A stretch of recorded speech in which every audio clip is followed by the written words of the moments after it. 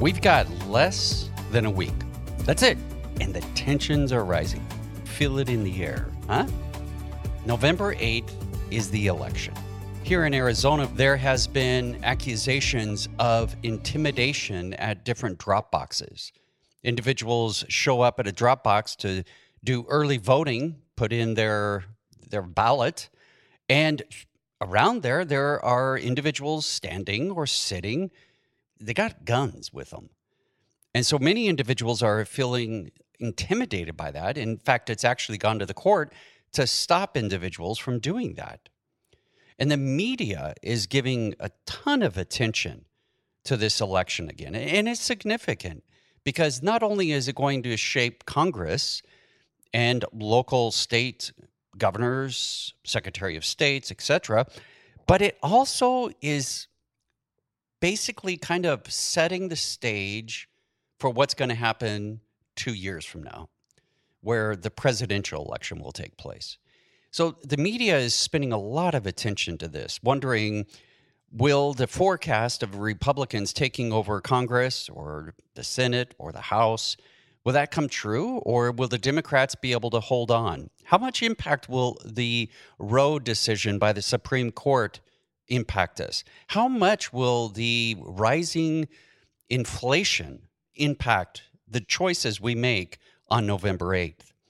But there is one thing in particular I want to highlight, and that is Christianity. Over the last 20-some years, there's been a lot of attention around Christians when it comes to election.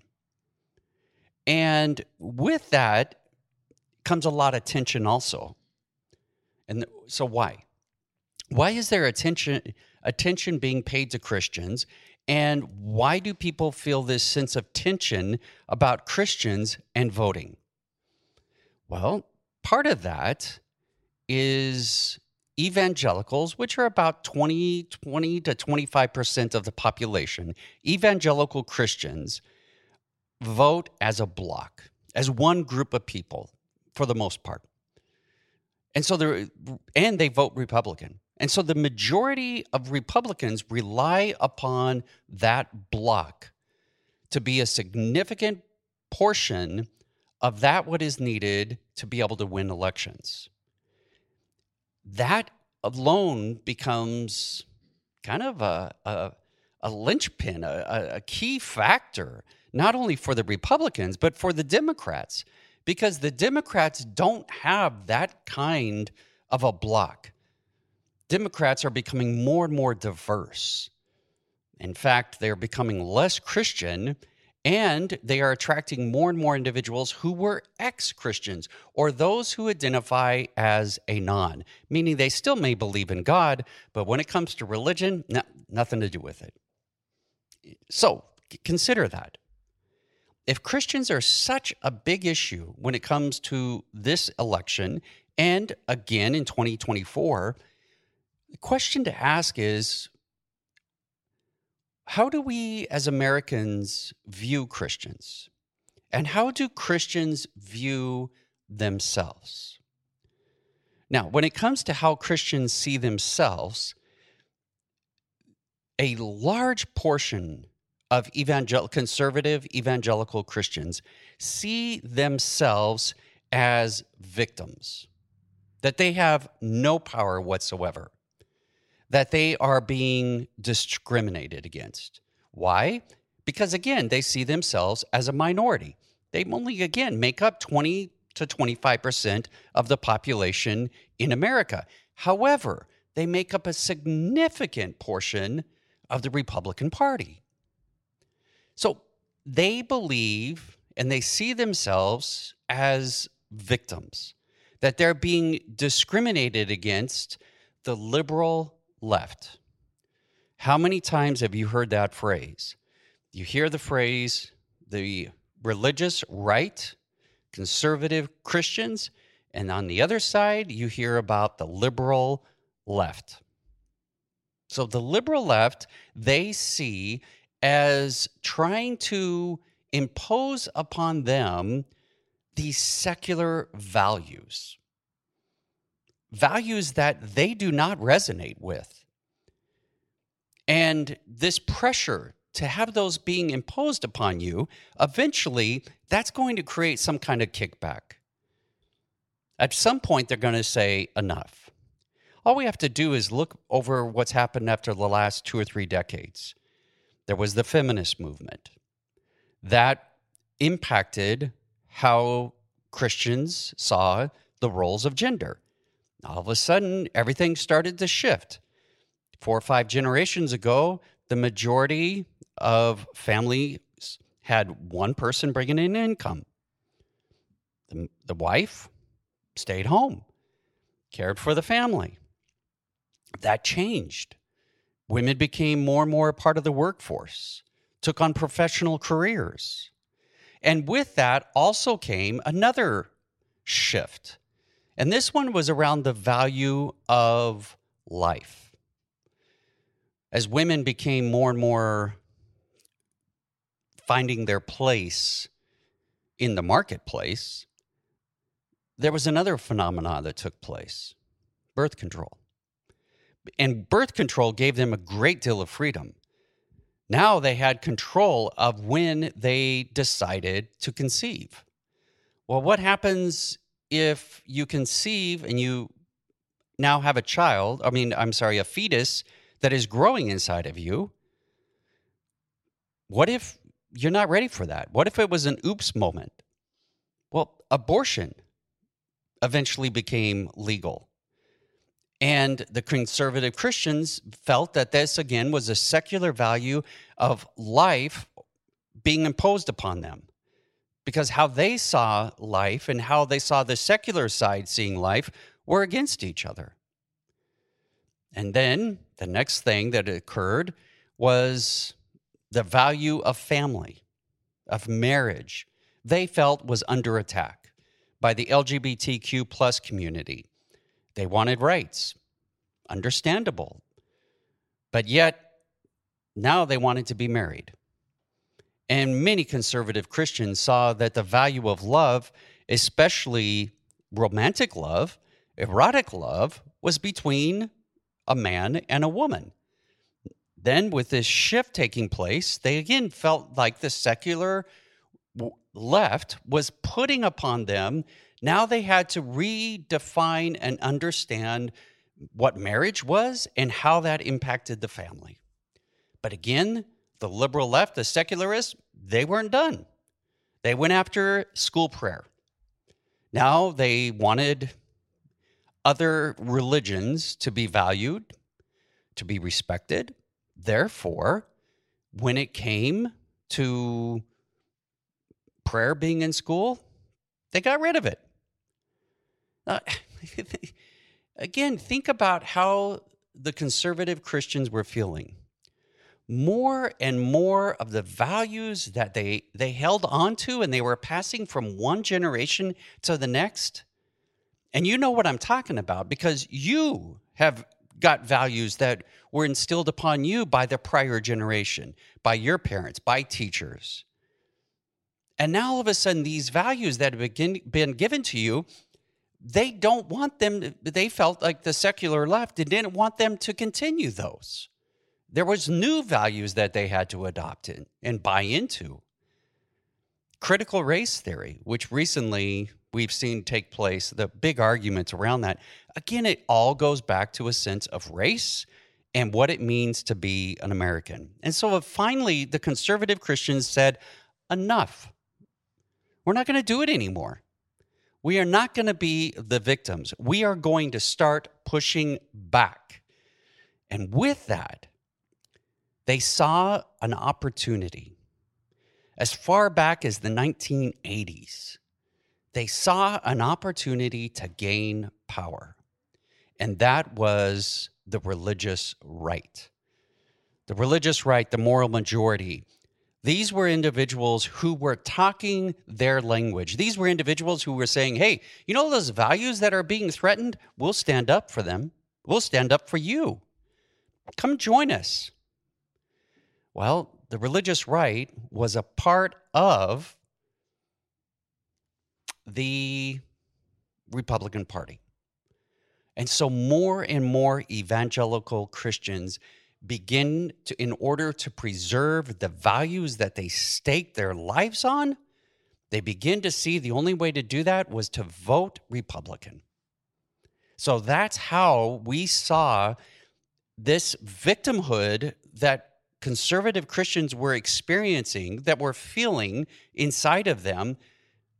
This is why they ended up joining into the political movement. And we saw this combination of religion and politics coming together. For conservative Christians, many of them saw this as a necessity, as the only way to preserve their freedoms. They believed that the liberal left was coming after them hard. And the only way they could fight back was through exercising their freedom, preserving their freedom. So they went to the courts, the Supreme Court, demanding that they be respected. So that's how conservative Christians saw themselves. So how did non-Christians see the conservative Christians? And again, understand that when we say conservative Christians, for many individuals, they equate Christianity and conservative Christianity as being one and the same. So how did these non-Christians view the Christians, the conservative Christians? Well, they saw them as villains. They saw them as bullies, that they were trying to establish their own beliefs into law, and that they were using politics in order to bring that about. Another accusation that they threw at them was that conservative Christianity had been tainted by politics. Christianity was no longer about theology and community and family. Instead, they had gotten into bed with the religious right, the Christian right, and its political agenda, and it was very difficult to separate the religious right's political agenda from the GOP's political agenda. And more non-Christians said, enough. Last month, in September of this year, the National Conservatism Conference took place. A reporter wrote the following about this event. He said the following: words chosen to describe the fight against America were words that were rooted in biblical terms. Speakers, one after the other, begin to say that we are in a religious battle in which Republicans must be unafraid to use state power to thwart progressive goals, not just in government, but the private sphere too. Man, I mean, you're talking about tension. More and more, we're beginning to see both Republicans and Democrats talking about interacting with each other in the terms of a battle. One side claims that Christianity claims that God is on their side, and more Republicans are leaning that direction. And yet on the other side, the liberal left, what you would call even the religious left, they see this as them trying to impose their beliefs, their doctrines upon them. So what is the result of this? What takes place? What happened? We're going to take a short break, and when we come back, I want to talk to you about the fallout from this tension between these two sides, between Christians and non-Christians.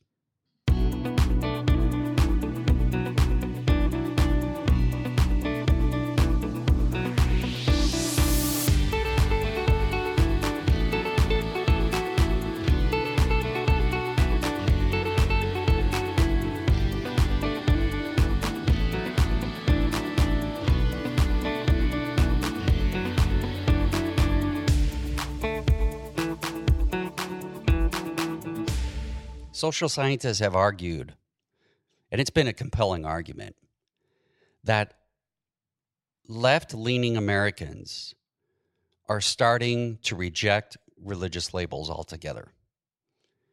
Now, again, left-leaning Americans, this includes Christians, progressive Christians. These are individuals who are concerned and embarrassed to identify as a Christian anymore. And to be honest, there are times when I feel it. When I feel that if someone is asked, if I'm asked, are you a Christian? Well, I mean, it's one thing to tell them I'm a minister. It's another thing to admit that I'm a Christian. Because we have a tendency to have this broad umbrella. And when we say conservative Christian, or we just say Christians, we assume that they're all the same. And when people talk about the liberal left, they assume that they're all the same. I probably would be identified as being liberal left.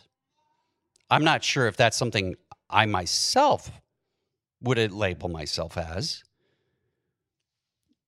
But that's the title. And when I'm called a liberal left, and when people say things about the liberal left, there's a part of me that goes, what?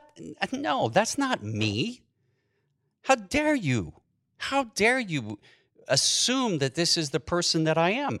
But yet the opposite is happening. Non-Christians are doing that to Christians. They're saying, well, if you're a Christian, that means you're this, you're that, and the list continues. We have pigeonholed people. We have decided that you are a square peg and you are a round peg. That's how we've been able to somehow make sense of what's going on around us. And when you're misunderstood, when you feel like other people are imposing upon you their beliefs, their values, it's like a mama bear when someone goes after her cubs. What are you going to do?